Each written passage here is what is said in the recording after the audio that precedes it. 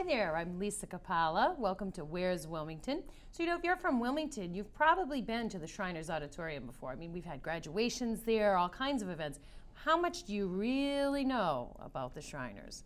Well, I have here with me Peter Simmons, and he is going to tell us all about the Shriners. Well, not everything, but at least a lot of good stuff. So you are a past potentate for the Shriners. What does that mean?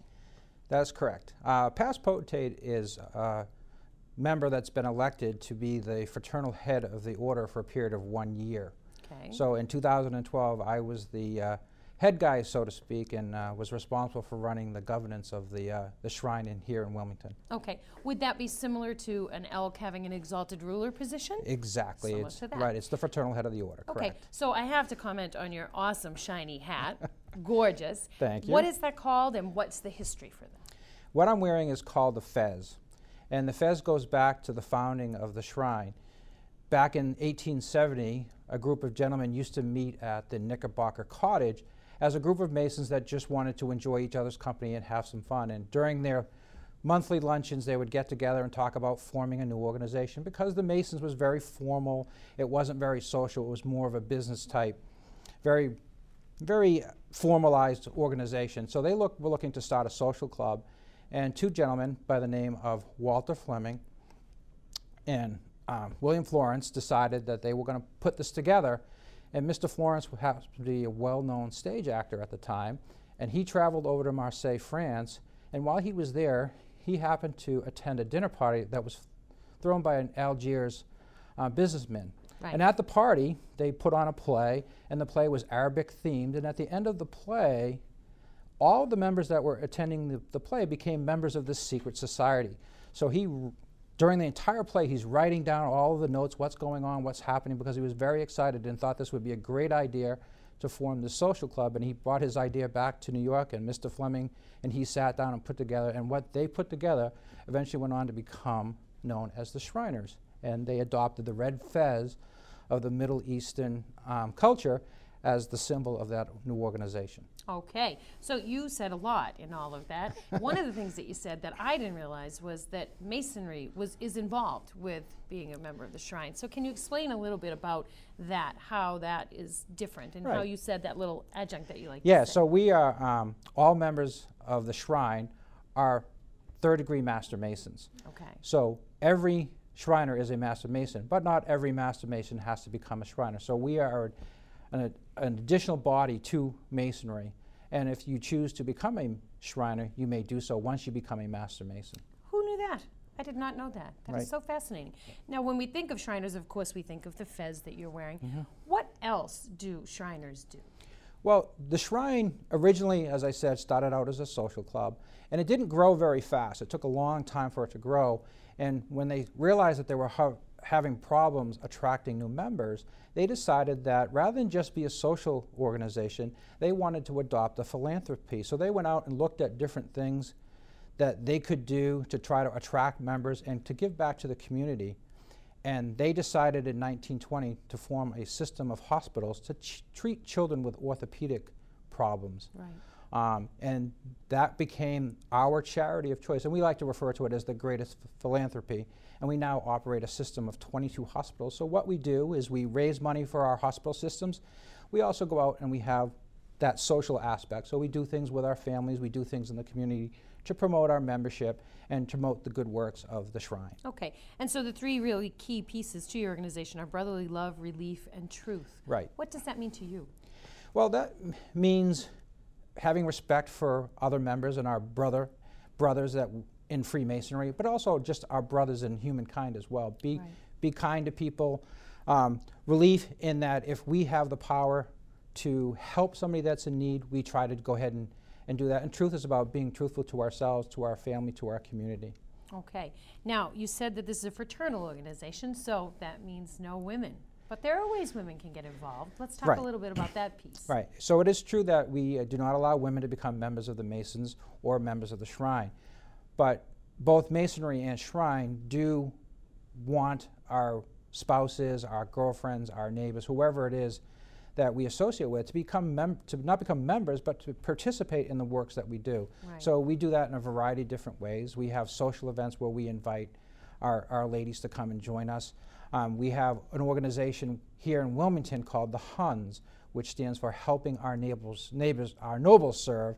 And what they do is they raise money on behalf of the Shrine, and they donate that money back to the Shrine so that we can enhance our organization. So that's a way to get them involved. A lot of it is social and just to support their husbands. And we want them to know that what we're doing is something good. We're not going out and we're not just having fun and playing cards, doing what men sometimes like to do, watching the TV, watching sports, but we are actually going out into the community doing good, so we want them to support us. Okay. Now, there are many different committees or parts to the Shriners. Can you talk a little bit about some of the other different things other than hospitals? Sure. The biggest thing is that we do want to be an organization. We do like to promote our philanthropy, and that's the number one thing that we do. But we also have a variety of different interests here in Wilmington in the units that we provide. So we have what we call 22 different uniform units, and some of the things that they like to do, it could be something that if you want to be a clown and you want to go visit patients in our hospital, or you just want to go out and meet school kids, whatever, and you can become a Shrine clown. Of course, they participate in our circus. We have a motorcycle group that goes out and rides their motorcycles in parades. We have groups that have miniature replica big rigs, and they participate in parades. So we have brass bands, we have a swing band. There's lots of different things, and any member that becomes a Shriner, we encourage them to find if there's an interest that they have and they want to see that become part of the Shrine, they're welcome to bring that to us, and we'll try to form an organization around their idea and find other people that have that same interest. Excellent. How often are your meetings once someone becomes involved? How does that work? The Shrine meets 3 times a year, in January, in June, and then sometime in the fall, which is either October or November, depending on the use of our building. So and that must be quite impressive to see you all together in your regalia. Yes. That's got to be pretty Yeah, cool. it is. It's very impressive to see us all together in the room at the same time, Right. with all the different uniforms, et cetera. And then if you become a member of the uniform unit, you meet maybe weekly, monthly, quarterly. It depends on the particular unit and how they structure that particular organization within the Shrine here in Wilmington. How long have you personally been involved with the Shrine, and how did you get involved? I've been involved in the Shrine since 2002. Okay. Of course, I found out about the Shrine through my Masonic Lodge, which is based in Marlborough, and I had a personal friend that was in line to become the potentate of the Shrine, and he encouraged me to join, and I took a look around at some of the things that they had available, and I had just gotten my motorcycle license, and I realized they had a motorcycle group, and I decided I was going to become a Shriner and join the motorcycle group. Okay. And what have you seen change since you've been in the organization? Well, the biggest thing, of course, is the declining membership. We do have currently about 3,100 members here in Wilmington. That's very good. Right, it is very good, and we're one of the bigger shrines around the country.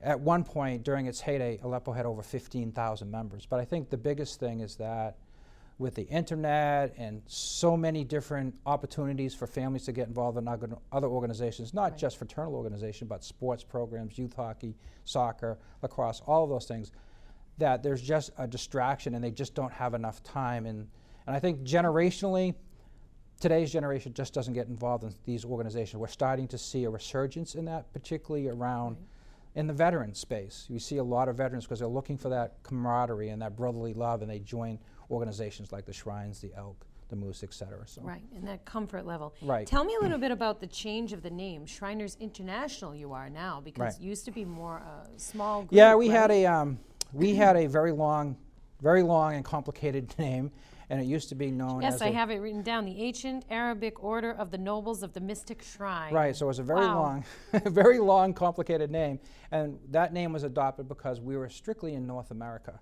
Okay. So we had shrine centers in Canada and in the United States. But in recent years, we've started to see other Masonic jurisdictions, such as Germany, the Philippines.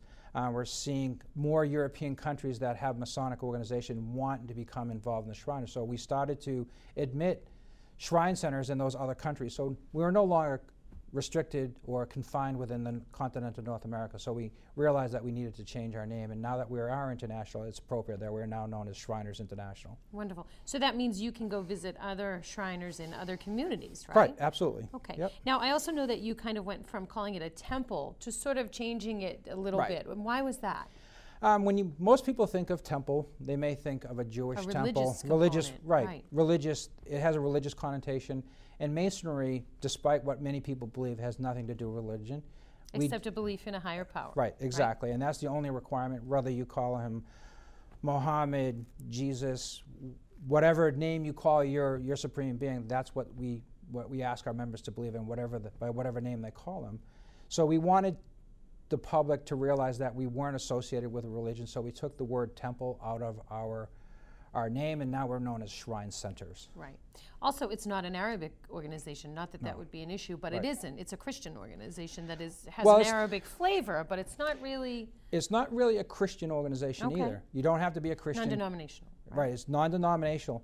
And it's Arabic themed in that, as I explained earlier, that it was based on an Arabic play. Right. All of the shrine centers have Arabic names, and they're actually cities within the Middle East. Like Aleppo is actually a city in Syria. Right, which has gotten a lot of press lately. Yes, and unfortunately it's been under siege for quite some time now, and a lot of devastation there. But we're not a religion, so we don't want the public to be confused with that. And so thus removing the temple. Right, and we are Arabic themed, but we're not related to Islam, Muslims, or any type of religious background at all. Good to know. If someone watching wants to get involved, how do they do that? Well, the first thing you have to do is you have to become a Master Mason. Okay. And you can actually go on to what's called the Grand Lodge of Massachusetts website, and there's a link to a site, I believe it's MassachusettsFreemasonry.com, and you can go online and you can fill out a request form to get some information about how to become a Mason. Right. Once you become a Master Mason, you just need to ask to become a Shriner, and you'll come through one of our ceremonies and you'll be a Shriner. Now, how long does the process of Master Masonry take? Or Well, can it take as long as it takes? I mean, right. you know. Well, in normal situations, to become a Master Mason takes 3 months. Okay. Okay, you go to a different degree for 3 consecutive months. We do occasionally have one-day classes, so you become a Master Mason in a single day.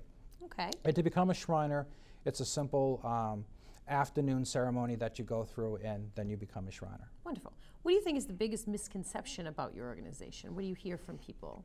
Do they say, why do you wear those hats? What's up with Well, I think the biggest misconception is that they confuse us with a Christian religious organization, and we're really we have not. dispelled that myth immediately right here. Anything final, Peter, you'd like to tell our viewers today while we have you here? Any events coming up you want to talk about? We're very fortunate that we have a great facility right here in Wilmington on 99 Fordham Road. We have a variety of different public events that we do throughout the course of the year. So some of the things that we have coming up, we have a Festival of Trees, we have a train show that's coming into town, we have a holiday craft fair coming up. So if you just want to go on to AleppoShriners.com and click on our events page, you can see all the events coming up at the temple. And that's ALEPPO, yes, right? ALEPPO, Shriners.com. right, correct. Well, thank you so much for shedding light on your organization. I was fascinated to find out all of that. Well, thank you very much for having me. It's and been a pleasure. Thank you for the good works that you're doing in the community, too. Thank you. All right, so this has been Where's Wilmington? I'm Lisa Capalla, and you've been watching and learning about the Shriners. So thank you very much, and the next time somebody asks you, where's Wilmington, you tell them right here and right here on WCTV. We'll see you next time.